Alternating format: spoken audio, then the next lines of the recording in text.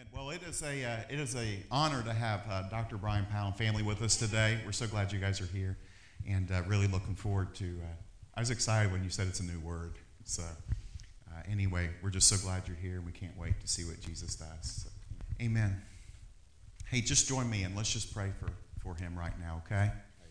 So, Jesus, we just thank you for Dr. Powell. We bless him and honor him. We do, God. We thank you that we have a district superintendent that's not afraid of the kingdom, Lord. That, Lord, I thank you for how we've seen the district grow, and we've seen the new churches, but we've also seen the revitalization of dead churches, and we thank you for that. And we would pray this morning, God, that every word, Lord, that comes from his mouth is really just a direct line from heaven. Amen. It is an honor to be here with you today. This is our church.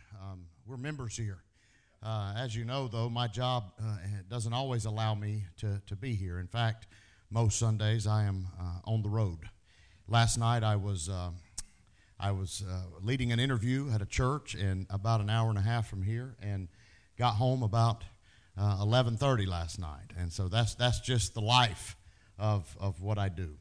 But today I want to talk to you about something very important. I believe there is, more than ever, there is spiritual warfare going on in the church, which creates distractions for believers. And I've become convinced lately that spiritual warfare is happening not only in the church, but in just about everything in the natural. Just about everything in the natural, there's a component of spiritual warfare going on that serves as a distraction to the believers who claim to be in Christ Jesus. And I believe it has gotten so bad that we don't even see it anymore. We've got to pray for God to give us eyes to see, you know what the Bible calls Satan, the prince of the power of the air, right? That means he is an influencer of culture. He is an influencer of the things that shape how we think, right? That shape what culture shapes us. It forms us. And I don't know about you, but I don't want to be formed by anything except Jesus. I don't want to be formed by anything except Jesus. When Jake's not here, but y'all know Jake, right? When my son was a teenager, we were pastoring in Raleigh, North Carolina, and he and I signed up to take Brazilian Jiu-Jitsu together. And he loved it so much that we ended up going to class several times a week. The first month or so, I thought I was going to die, literally. Now, jiu-jitsu is a grappling sport. If you know the difference between that and like karate, you're going to kick things in karate. In jiu-jitsu, you're actually trying to choke somebody, trying to put somebody in an arm bar or a knee lock or something like that. And so I wrestled in middle school and some in high school. And so I instinctively, when you wrestle, they teach you do not want to ever be on your back, right? Wrestlers don't want to be on their back. But in jiu-jitsu, they teach you to get comfortable on your back. Well, I never could grasp that concept. Regardless of what position you're in, they want you to be able to submit to your opponent or reverse the leverage, so to say. And so after several months of training, Jake wanted to sign up for a tournament. And so a tournament is when people from all over a region, from different various jiu-jitsu schools, can come and sign up, and you sign up according to weight class and according to division, meaning whether you're a white belt or a blue belt or whatever it might be. We were white belts at the time, and so, I was convinced after a while that the reason Jake enjoyed going so much is because he got to abuse me without consequence, okay? Constantly. I would go to church with like marks on my face, and they'd be like, "What happened?" "Oh, my son and I got in a fight." But after we signed up for this tournament, I was reluctant because I did not think I was anywhere near being ready to do a tournament. But Jake loved it so much, and so for him, I decided to sign up, and it was double elimination. And I want to tell you, I was so proud of Jake because he ended up winning his division. Yeah. I mean, he got the medal. And myself, on the other hand, I got the mat wiped with my face twice, and I was out, okay? And so I left that day very proud of my son, but sort of embarrassed for myself. You ever been there? sort of embarrassed because I felt like I let him down. I felt like I let my instructors down. And so I made up my mind after that I was going to train harder. And when the next tournament came around, I was going to do better. So I went to our trainer and asked him what it was. And he said, your problem is endurance. He said, it's not strength. It's not the ability to apply the holds. You're learning all of that. He said, after about 2 minutes, you tank. He said, in fact, most of the guys in here, there's kind of a rumor about you. They hate grappling with you, but they know if they can endure for 2 minutes that they're going to beat you because you're on your back at that point, just give up, you know. And so we signed up for another tournament that came to Raleigh again later that year. And between signing up for that tournament and the one I lost, to increase my endurance, that is the season of my life that I started riding a bike. Now, I don't know if you know this, but if you ride a bike, you can ask Michael. He's been with me before. It will help your endurance. It will help your ability to breathe, your cardio. And so I rode bikes for the months leading up to this next tournament, and so my endurance level rose. In other words, I could breathe longer than 2 minutes on the mat, all right? And so also I worked so hard because they put you in weight divisions. Like every 15 pounds, there's a new weight division. So if you're like 180 to 195, something like that, or you know what I'm saying? Until you get to 210 or 209 and up. Once it's 210 and up, it's heavyweight. Well, I worked hard because I wanted to be in the 195 to 209 weight class. And I went that day, and I hate to tell you that what you got to do to really get down to nothing to weigh in. And I weighed in, and I weighed 211. And the guys that was over at the table signing up for the heavyweight looked like giants in my eyes. I mean, I felt like Joshua in the promised land, you know. I felt like a grasshopper. I weighed in at 211, and the first guy that I got matched against was 6'1" and weighed 275 pounds. I wish I had pictures because I took a picture with every one of those guys after I beat them. The first guy on the mat that day, big guy, and I was nervous, and we locked sort of geese together, and he went for a leg sweep and missed, and he went down on his back, and I got on top of him and choked him out within a minute. I ended up going 5 matches that day and won every one and never got winded. Thanks be to God, right? So, you know, that I think is something that we need to think about as it pertains to training for the Christian walk. As it pertains to, if you don't want to be submitted, you're going to have to learn how to resist the devil. You're going to have to learn how to train for this journey that we're on. And there was times, you know, when I was going to jiu-jitsu with Jake, not because it was something I wanted to do, but because it was something he wanted to do. You can't live or walk the Christian walk because of somebody else. You'll have to walk it because God's enabled you and called you to walk it. And, you know, after I ended up submitting to my instructor's advice, it was then that I was able to submit the opponent. And so I've got some advice from the instructor for us today, right here, okay? And I want to tell you that there's a lot to be grasped from Scripture. If you would turn to James chapter 4. James chapter 4. This is one of my favorite passages. And we're going to begin reading in verse 7. Would you stand with me as we read? James chapter 4, verse 7. Submit yourselves therefore to God. Resist the devil, and he will flee from you. Say that with me. Resist the devil, and he will flee from you. Submit yourselves therefore to God. Resist the devil, and he will flee from you. Draw near to God, and he will draw near to you. Draw near to God, and he will draw near to you. He goes on to say, cleanse your hands, sinners. Purify your hearts, double-minded. You know what it means to be double-minded? It means to have an affection for something else or two things at the same time. Let me tell you something. There can be no affection for anything else outside of Jesus. There is not even a distant second if you want the power for living in the Spirit as it pertains to the kingdom. You say, well, God's first and this is second. No, there's no second. It's seek first His kingdom and righteousness, and everything else will be taken care of.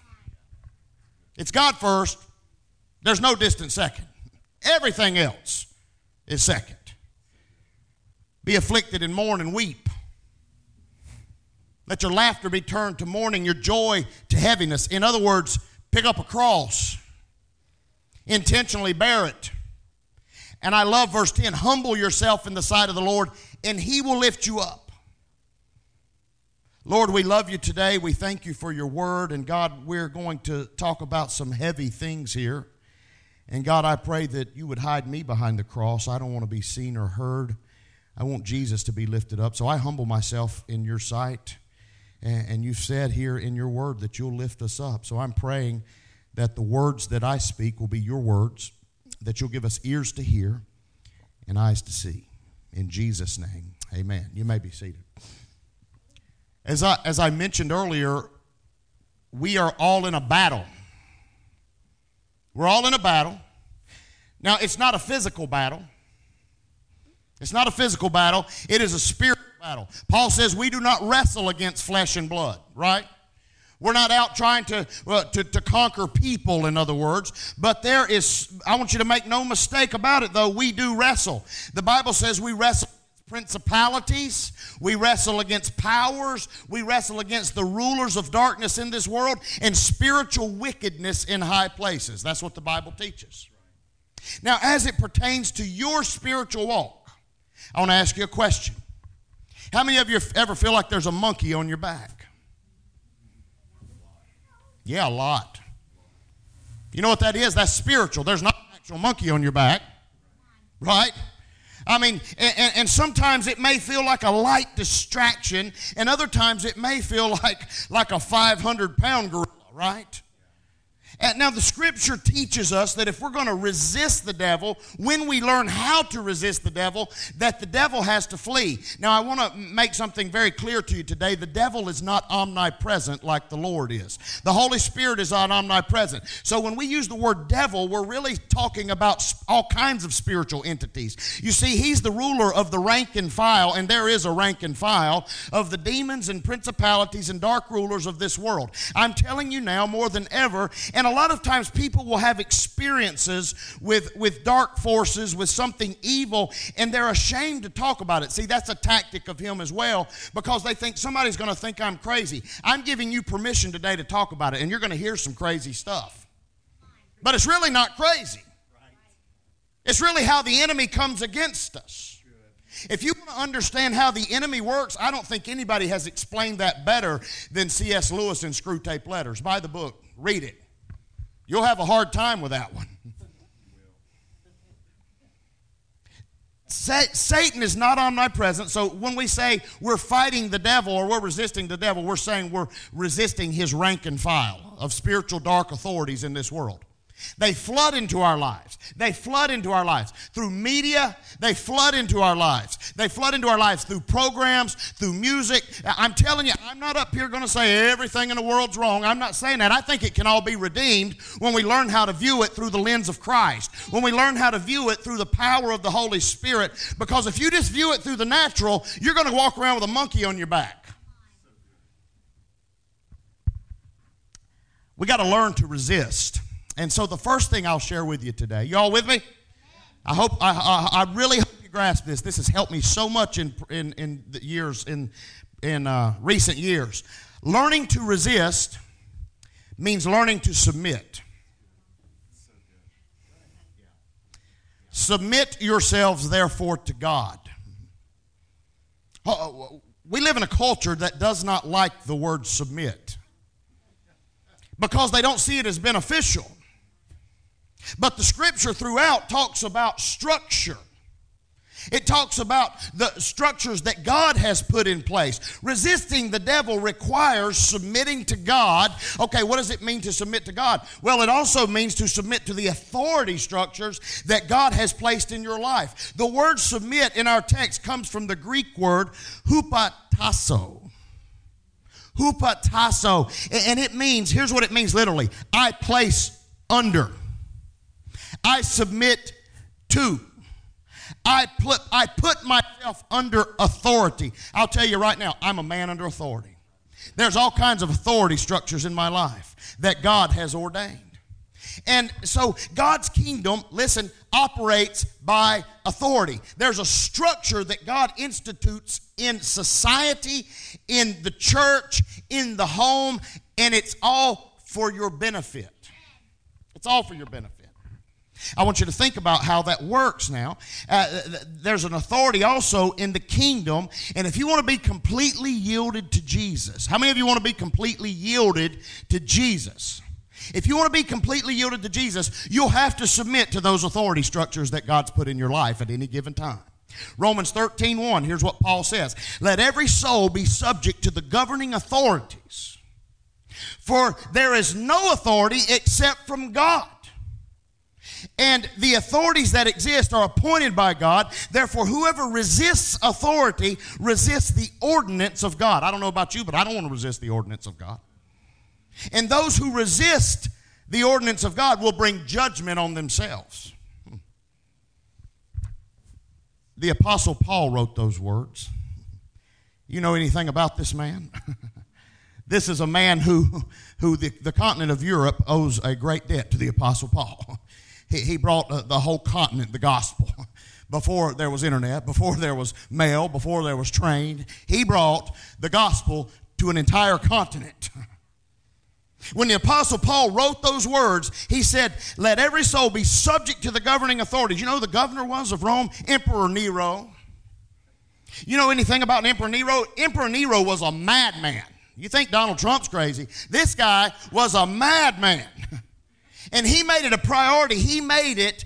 I was just kidding about Trump, man. People get all bent out of shape over that stuff. I'm going to tell you something. Donald Trump's my president. I see these people, not my president. Yeah, he is your president. And the Bible says we got to submit to those authority structures in our life. And some of you say the last guy wasn't your president. But Obama, he was my president too. And I prayed for both of them just the same. I prayed for both of them. Let me say something to you. God has put authority structures in our life, and as long as they're not forcing us to do something contrary to His Word, that's not being forced upon us, we're to submit to the authority structures. Because God's put them in place for our benefit. I'm going to talk to you about that. But Nero, his hobby was killing Christians.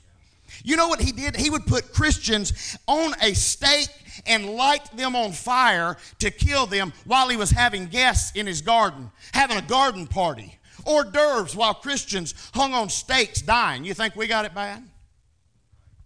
This guy was crazy. No matter how bad you think you've got it in this country, it isn't as bad as when Paul wrote those words in Romans 13. We ought to be thanking God. When the children of Israel were taken into Babylonian captivity, God told them to submit to the rulers and pray for them that what? They might have peace. God told the children of Israel in Babylonian captivity, Nebuchadnezzar was a madman too. He said, submit that they might have peace. Remember Shadrach, Meshach, and Abednego, the three Hebrew children that went into the fiery furnace? They submitted to King Nebuchadnezzar, and they ended up finding favor and working in the government for Nebuchadnezzar. I've got a whole sermon on how they found favor in the sight of God. And when the king tried to get them to kneel down, they had been preparing for that day. They didn't just hear about that decree a day before. They had made up their mind. They had been in prayer. And finally, it come to the place where they were going to have to do something contrary to God's word for their life. But up to that point, they had totally submitted to the king, even though he was a pagan. And you know what that day ended up being for them? The best day of their life. That was the day there was a fourth man in the furnace club. You understand? I mean, that was the day they met Jesus in the flesh and partied in the furnace. They never forgot that day. You understand? They never forgot that day. And it ended up changing Nebuchadnezzar's heart. So submitting to authority doesn't mean that God supports evil being inflicted on people by government. But it does mean that God ordains government for structure in this world. Do you understand we live in a fallen world? Depravity means we're all sinful. what government and structure and authority does is it puts a limit to some degree on that sin. Thank God. Imagine if there was no authority structures. Man, it would be so dark in this world we live in, right? If there was no restraint. You see, government is God's way of restraining. If you're going to submit to God, you're going to have to submit to the authorities He's put in your life. In other words, the results of depravity and sin would be a whole lot worse if God had not ordained government structures in this world.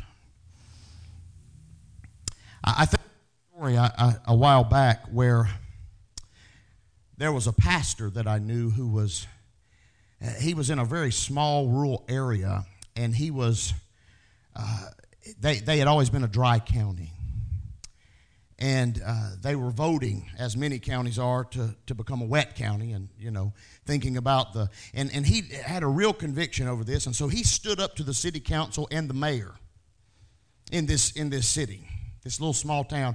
And it became a big deal. I mean, in little town stuff like that, I mean, everybody knew what was going on, Everybody had been to the public debates. Everybody knew the pastor and knew the mayor. And the mayor just despised this pastor for that.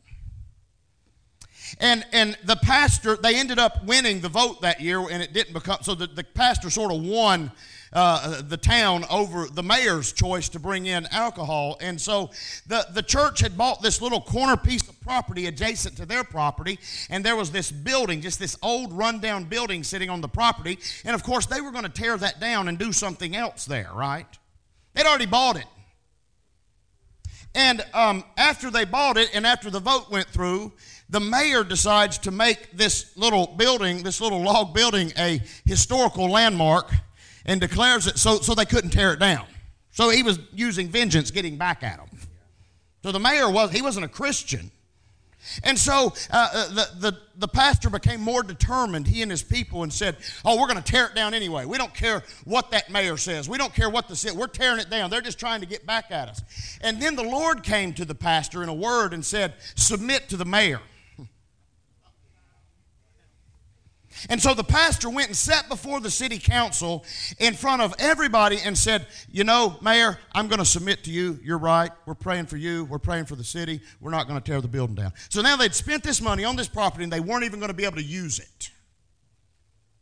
When that meeting ended that day, the pastor was walking out, and somebody else on the council, a guy who was really wealthy and also who wasn't a Christian, didn't go to church anywhere, never surrendered his life to Jesus. The mayor turned to this guy on his council, whom I guess they'd been buddies to some degree, and he said, I've got that preacher right where I want him. Everybody laughed except the rich guy. He didn't like that. He didn't like the fact that this mayor was manipulating the system to get it, even though he wasn't a Christian. And so this rich guy, who had all kinds of money, decided that he was going to buy the land from the pastor. And so he ended, because he knew he could get permits to tear the building down, the mayor would let him do it. So he called the pastor and said, what do you take for that piece of land? The pastor said, well, we don't need it now. I guess $20,000 to do. He said, 45. Gave him $45,000 for it, then turned around and gave it back to him. See how God works all things together for good to those who love Him and are called according to His purpose. There was no way they could have naturally saw that coming. There was no way they could have naturally determined that outcome. But God has a plan beyond anything we can see, right? You see, those in the kingdom of God operate under authority. Luke chapter 7 provides a great example of God's authority on display. Listen, real quick. I'm going to do this real quick. There's a centurion whose servant is sick, and he comes to Jesus, and he says this, I did not think myself worthy to come to you, but say the word, and my servant will be healed. For I also am a man placed under authority. I got soldiers under me, and I say, go, and he go. I say to one, go, and what? He goes. I say, come, and he comes. And do this, and he'll do it. And Jesus heard those things coming out of this centurion's mouth, and he marveled the scripture. You know what it means to marvel? I've not seen such great faith in all of Israel. I am a man placed under. He didn't say I'm a man with authority. He said I'm a man under authority. I want you to notice something there. What was he saying when he said, I say to one, go, and he goes, and I say to another, come, and he comes? He wasn't saying that his men followed his commands because he had authority over them. He was saying they followed his commands because of those above him. Who was above him? The entire Roman Empire. Right? And so when we learn the power of submission to authority structures in our lives and to the things God, the situations God brings upon our life, structures in the family, structures in society, especially structures in the church, we'll learn what the power of the kingdom of God is all about. I think of my wife over the years. She's not heard this sermon. I love you, Heather. You know, I'm going to say something. She didn't sign up for ministry. She didn't sign up for it. And at times it's been very tough on her. Like I sort of enjoyed navigating some of that stuff, you know. It's just sort of my nature. But it's been tough on her. She's introverted. She doesn't do well in big crowds. Guess where you're at as a pastor? You're always in the crowd, right? She isn't the typical pastor's wife. I can't tell you how many interviews over the past 21 years were, do you play the piano? No, she doesn't play. Do you lead the women's ministry? No, she doesn't lead the women's ministry. She's left high-paying jobs to follow the call of God, not on her life, on my life.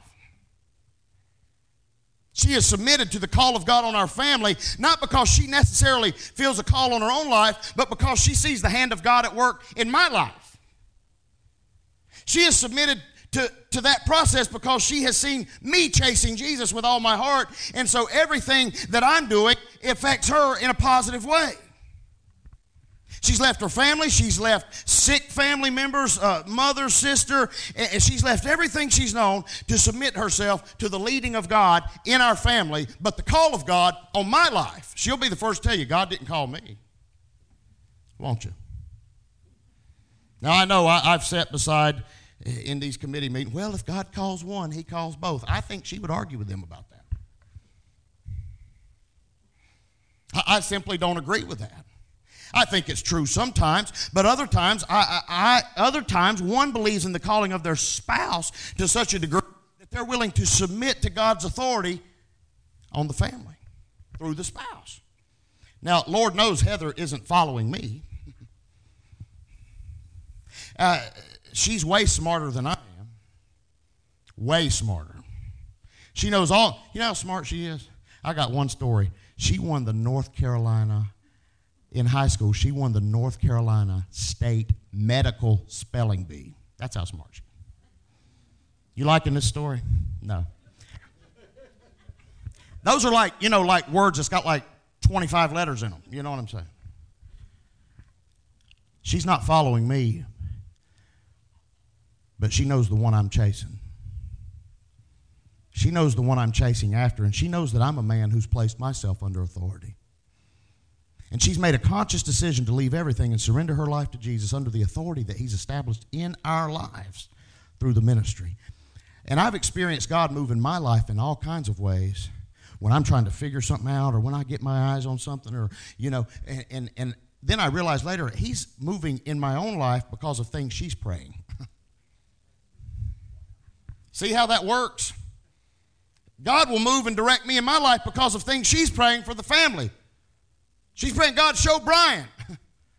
I believe in your call on his life, and I'm surrendered to that, so show him. She submitted to God not because of me, because of the authority that's been established in our relationship. That's the power of submission. Now, the only way you're going to be able to resist the devil and him flee from you is to be submitted to the authority structures God's placed in your life. You got that? Point one. Point two. I want to talk to you about keys to the kingdom real quick.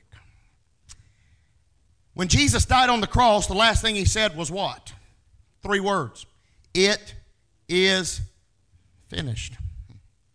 The Bible teaches that Jesus then descended to the center of the earth. That's what the Bible teaches. The center of the earth is a holding place that the Hebrew text refers to as Sheol. And in the Greek text, it's Hades, same word. Sheol, Hades. Same word, 2 different languages, Hebrew, Greek.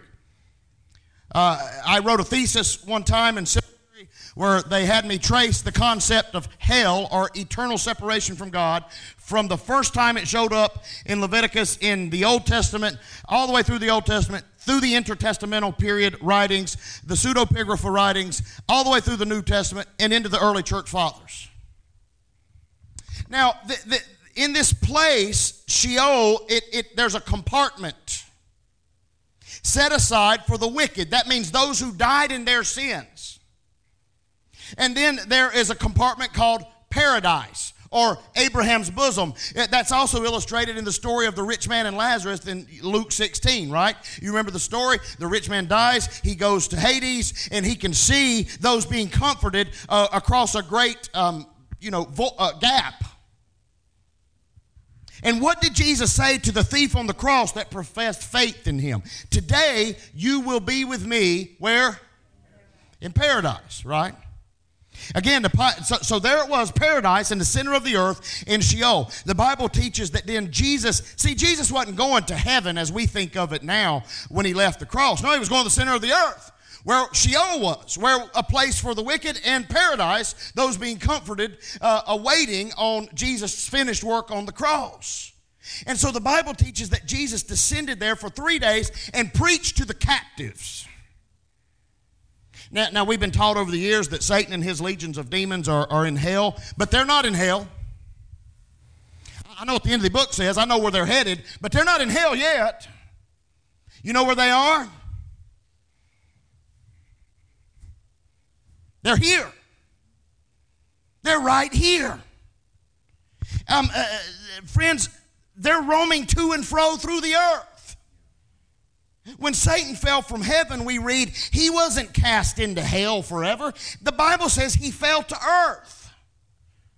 He became the prince of the power of the air. He became the spirit that works in the lives of the children of disobedience, the Bible says. When Satan came before God in the book of Job with the sons of God, what did God say? He said, Satan, from where do you come? What did he say? From going to and fro in the earth and walking up and down in it. Now, the end times, again, we know what's going to happen, right? We know where Satan and the legions of demonic or spiritual entities are going to end up. They're going to be in hell forever, but they're not there now. What do you think that monkey is on your back? What do you think that is whispering to your thought life constantly? When Jesus rose from the dead, the Bible says he led captivity captive. I thought for a long time what that meant. That meant those that were the righteous that had died, he preached to the prisoners, and then he took all who had been held captive, who were righteous, he took them captive. They were captivity, and now they're captive by Jesus. And he took them, friends, to the third heaven, where now they are in forever in the presence of God. And so that's what happened there, and he brought the righteous dead out and delivered them to the presence of God. And the Bible teaches that some of those spirits, that they came out after the resurrection and appeared to people in Jerusalem. Okay? Then the Bible says Jesus took the keys to the kingdom. Now that's interesting to me, because where did he get the keys to the kingdom? Yeah, Colossians 2. I'll just read it for you real quick. You being dead in your trespasses and the uncircumcision of your flesh, he made alive together with him, having forgiven you of your trespasses, having wiped out the handwriting of requirements that was against you, which was contrary to us, and he has taken it out of the way, nailing it to the cross. Listen, verse 15, Colossians 2:15. Having disarmed or spoiled. The King James uses the word spoiled. Say spoiled. Spoiled. Spoiled what? Principalities and powers, and made a public spectacle of them. Triumphing means being victorious, triumphing over them in it. So through his death, burial, and resurrection, Jesus has conquered and triumphed over the principalities and powers of this dark world. They're still here, but he's defeated them. You know, anytime you go to some sort of competition, somebody's going to get defeated and somebody's going to win. In an athletic competition, somebody's going to get defeated, somebody's going to win. Those that's been defeated, they're still there. They just been defeated. there's another Greek word used in this passage meaning to disarm or to spoil. And it is the word apekduomai. Say that. It's fun to say. Apekduomai. That word pertains to a ceremony that a Roman general would have performed in the presence of a defeated army. Apekduomai. Disarm. I want you to think with me for a moment. When a Roman general would win a battle, the leader of the defeated regime would be summoned to bring his entire army to a public place, public spectacle. Usually an open field of sorts. And then the leader of the victorious army, the general, would march out with all of his men and they would surround them. And the general of the victorious army, in front of all of his men, in front of all the defeated men, would walk up to the defeated general face to face and he would begin to rip the medals off of his uniform. He would begin to rip the badges of honor off of his uniform. And as he ripped the defeated leader's garments, the badges of honor off of his garments, he would say things like this: "Every victory you've ever won is now mine. Everything you've ever conquered is now under me. We have defeated you and now we disarm you publicly." Apekduomai. That is apekduomai in action. Friends, let me say this to you. I want you to hear me. Jesus did not take the keys to the kingdom from Satan in hell. That's not what happened, because that's not where Satan was. He took them away from him right here in the atmosphere. He did it. He made a public spectacle of them right here in the spiritual realm. The angelic host of heaven gathered around. All of Satan's demons gathered around front and center. Jesus called them, and Jesus said, "Satan, whatever you've gained, I've now conquered. Satan, whatever was once yours is now mine. You have been defeated." Jesus performed an apekduomai in the spiritual realm right here in this world, and then he ascended to heaven and took his proper place at the right hand of the Father. What does that mean for us? And here's where I've been trying to get to the whole time. Submit to God. Resist the devil. And he has to flee when you resist him. So the question begs to be answered: what does it mean to resist the devil? You want me to use a different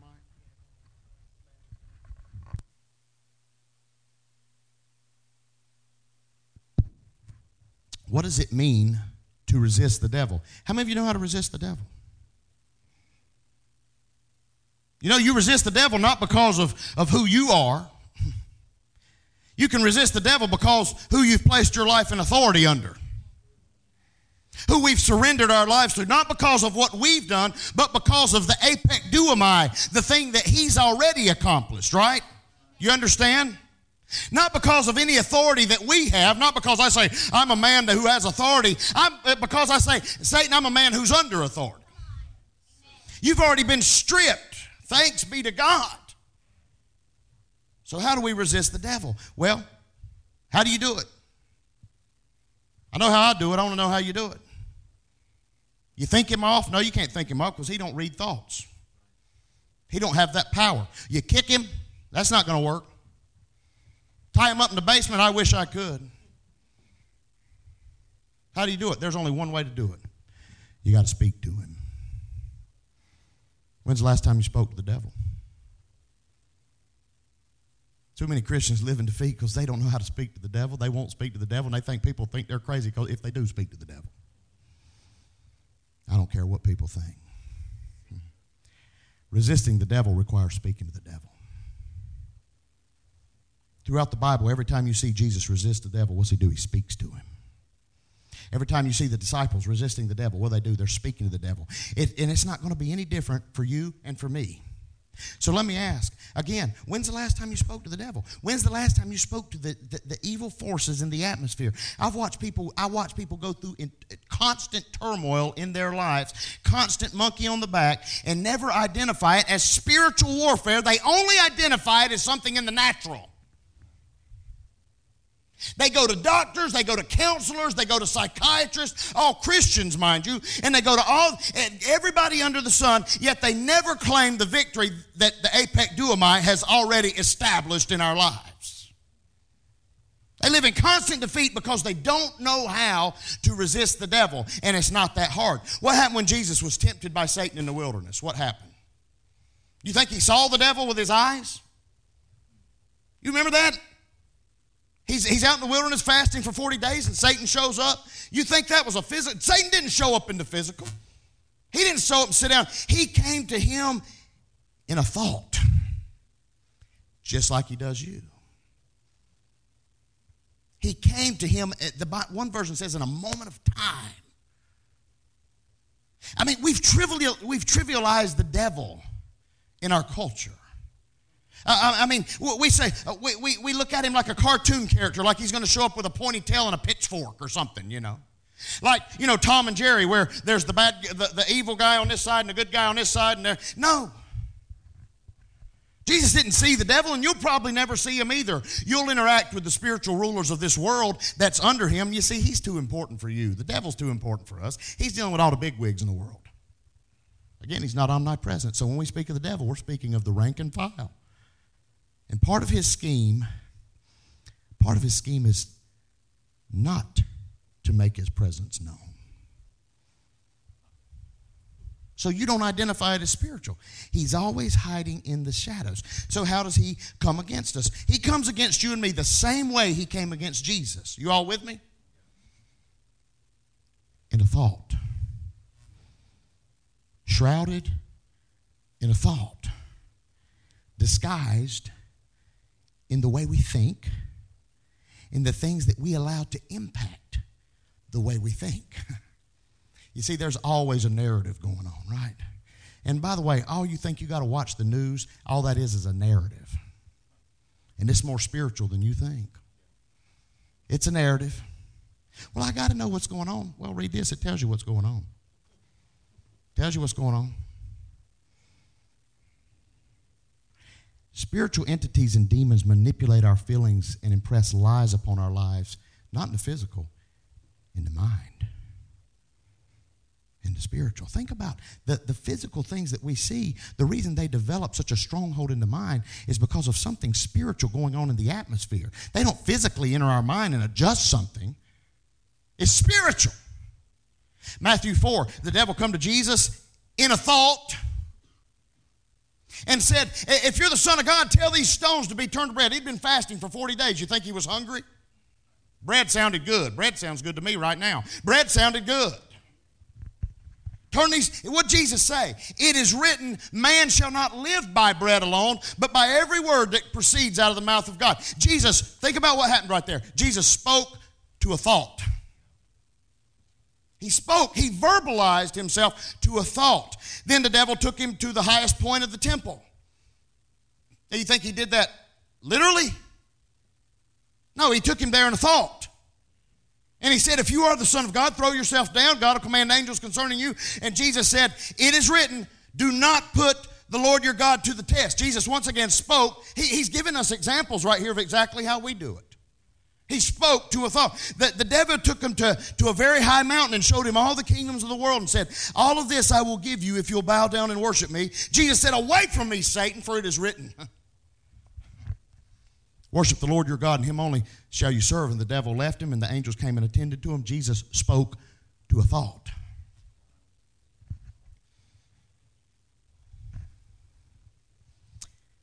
Satan does this to us as well.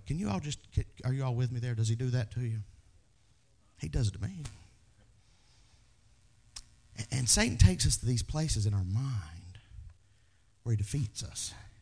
He takes us captive in our thoughts. And the only way to defeat him is to do the same thing Jesus did, and that is to speak. It is written. You know, I walked right back there as we were worshiping earlier, and you know what I was doing? I wasn't praying to Jesus. I was talking to the enemy. I said, I rebuke you, enemy, in the name of Jesus. It is written. We're here to worship the Lord our God alone. You have no power in this place. You've been disarmed. See, we kind of feel weird sometimes. You're not praying to Satan. You're talking to him. They overcame by the blood of the Lamb and by the word of their testimony. The enemy comes against you. You pray, you praise, you plead the blood of Jesus. You know what all that does? Praying, praising, speaking to the enemy, it's speaking to the atmosphere. Confess your faults one to another that you may be healed. How does that happen? It happens when we speak. If we're ever going to learn to defeat the devil, we're going to have to learn how to speak our thoughts. Speak to our thoughts. I've made my mind up of this, in this job especially. Everywhere I walk in, every church, I'm praying before I go in, but I'm speaking to the devil when I get in. I'm speaking to him when I get in. And you say, oh man, that just sounds nuts. And yeah, it does, doesn't it? But Jesus did it. The disciples did it. You know what? I want to build a reputation among demons where they say, oh man, that Brian Powell guy's coming. We're not going to hang out here. Yeah, I want that reputation because I'm not, and see, here's their main tactic. It's fear. I'm going to leave you with this story. And this is a story I've been reluctant to tell over the years unless the Lord really lays it on my heart to tell it. But I'm going to tell it. And what I've learned is every time I tell it, people relate to it, and it's something they've been reluctant to talk about as well. My wife and I, early in ministry, we lived in a house that the church owned, and there was something evil about that house. I don't know what that means. I'm just telling you that we sensed something in that house. Other people sensed things in that house. I'm like, can you get us another house? You know. But the basement of that house is where the washer and dryer was, and it wasn't just a basement. It was like you go down the steps, and then there's this area they'd sort of tried to fix up, but it's still a basement, you know, and then you go way around that into this sort of brick part that's these cinder blocks, and there's this dangling light with the chain, you know. I mean, like a horror movie kind of thing, you know. And you know what? I've participated in all kinds of, like when I was young, we did haunted houses and things like that. That kind of thing doesn't scare me. But when I walked through the basement of that house, I mean, the hair on the back of my neck felt like something breathing on me. She didn't even like to go down there. Hey, can you take these clothes down, put them in? You know, we're not to live by the fear of the enemy being forced upon our life, right? And so we just sort of lived with it for a little while, and then after about a year, I guess, or 9 or 10 months of living there, one night we were laying in bed, and I woke up, and it felt like 100 pounds pushing me into the mattress. And all I could see in the darkness was this sort of outline of something just sort of breathing on me. See why I'm reluctant to tell this? This happened. She'll verify it. And I laid there, and I was so scared. See, I'd not been doing this long at that point. I was so scared, I could not speak. I was wanting to wake her up, like, what is she going to do, jump on its back, you know? And then finally, after, several minutes of laying there, the Holy Spirit whispered, why are you laying there? And I began to say with as much as I could muster, I rebuke you in the name of Jesus. And when at the second I started saying that, the weight lifted, and then it looked like sort of in the corner of the room, and what was I going to do then? Go back to bed? Man, I always sleep with my Bible on my nightstand. It's the last thing I want to put my hand on and read before I go to bed. I got up and got my Bible. I didn't even open it. And I said, I rebuke you in the name of Jesus. God said, what are you going to do, stay in the bed? I got up and chased the thing out of the room. I started walking through the house at 3 o'clock in the morning, rebuking every spiritual entity that was dwelling in that place. My daughter was a little baby in a crib. I went in, Heather woke up and said, what are you doing? I said, I'm rebuking the devil. And I went in her room, and in her crib, I put my hand over her head, talking as loud as I'm talking right now, and I spoke to the enemy and told him he had no authority over her. I went in my son's room, put my hand on his head, and then you know where I went? I went down in that cellar. I went down in that basement. I didn't turn a light on. I wanted to walk into the darkness because I'm the light. And I rebuked the devil in that basement that night. There wasn't a hair on the back of my neck standing up. There was no more mind games took place there. It fled. We never had another issue with that. I sort of fell in love with, I want to be a demon hunter, you know. I'm not going to let them scare me. I want to be the one that scares them. See, that's their game. It's fear. When really, the apex duomai, they've already been disarmed by the one who you've submitted, the one who has authority over you. It's not because of authority you have. It's because of the one who has authority over you. I later found out that someone who had lived in that house,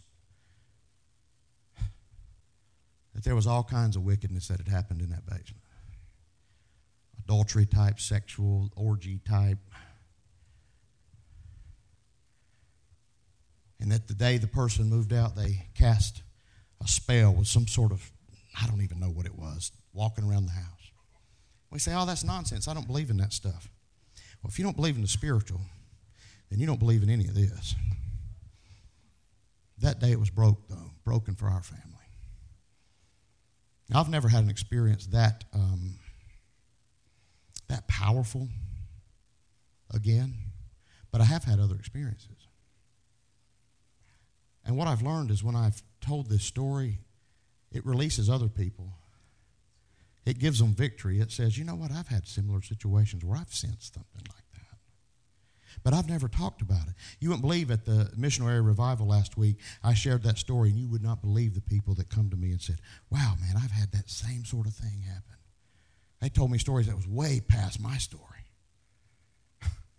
You know what I mean? But they're scared to talk about it. See, that's the enemy. You're crazy.